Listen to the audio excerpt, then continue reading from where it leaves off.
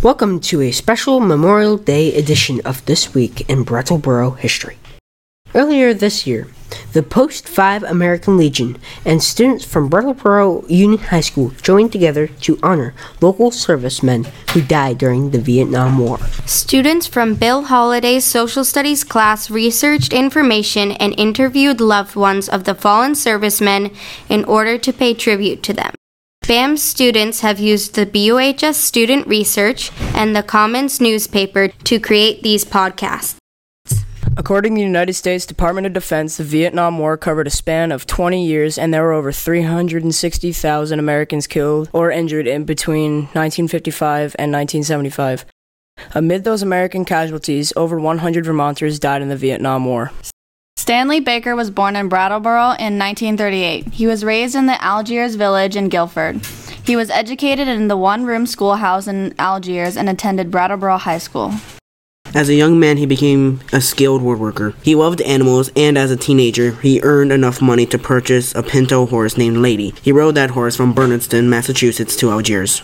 Stan joined the Army in 1956 during his senior year in high school and completed his high school in the service. When the Vietnam War broke out, Stan was selected for Officer Candidate School, and in 1966 he was commissioned a second lieutenant and a member of the Special Forces Green Beret.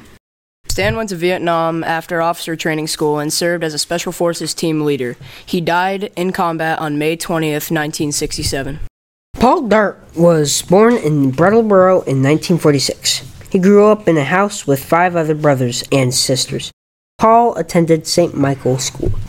One of his sisters nicknamed him Pee-wee when he was a kid, but it didn't stick as he grew to be 6 feet and 4 inches tall. Paul's older brother had enlisted in the service, so at the age of 17, Paul signed up for the Army and served a 13-month tour in Vietnam. In 1968, at the age of 22, Paul returned to Vietnam for a second tour and lost his life in combat during the Tet Offensive.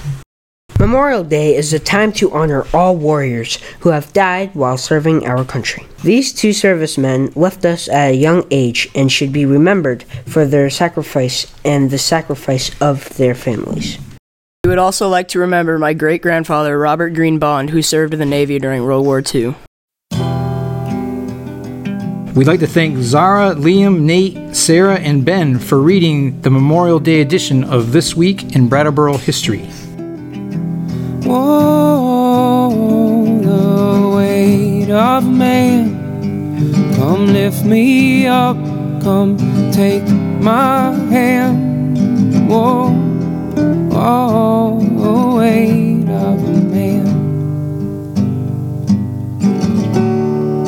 And all of the lines in the sand, and all that we carry, and all of our cares, tell me how to prepare. The sooner you're chosen, the sooner you're damned.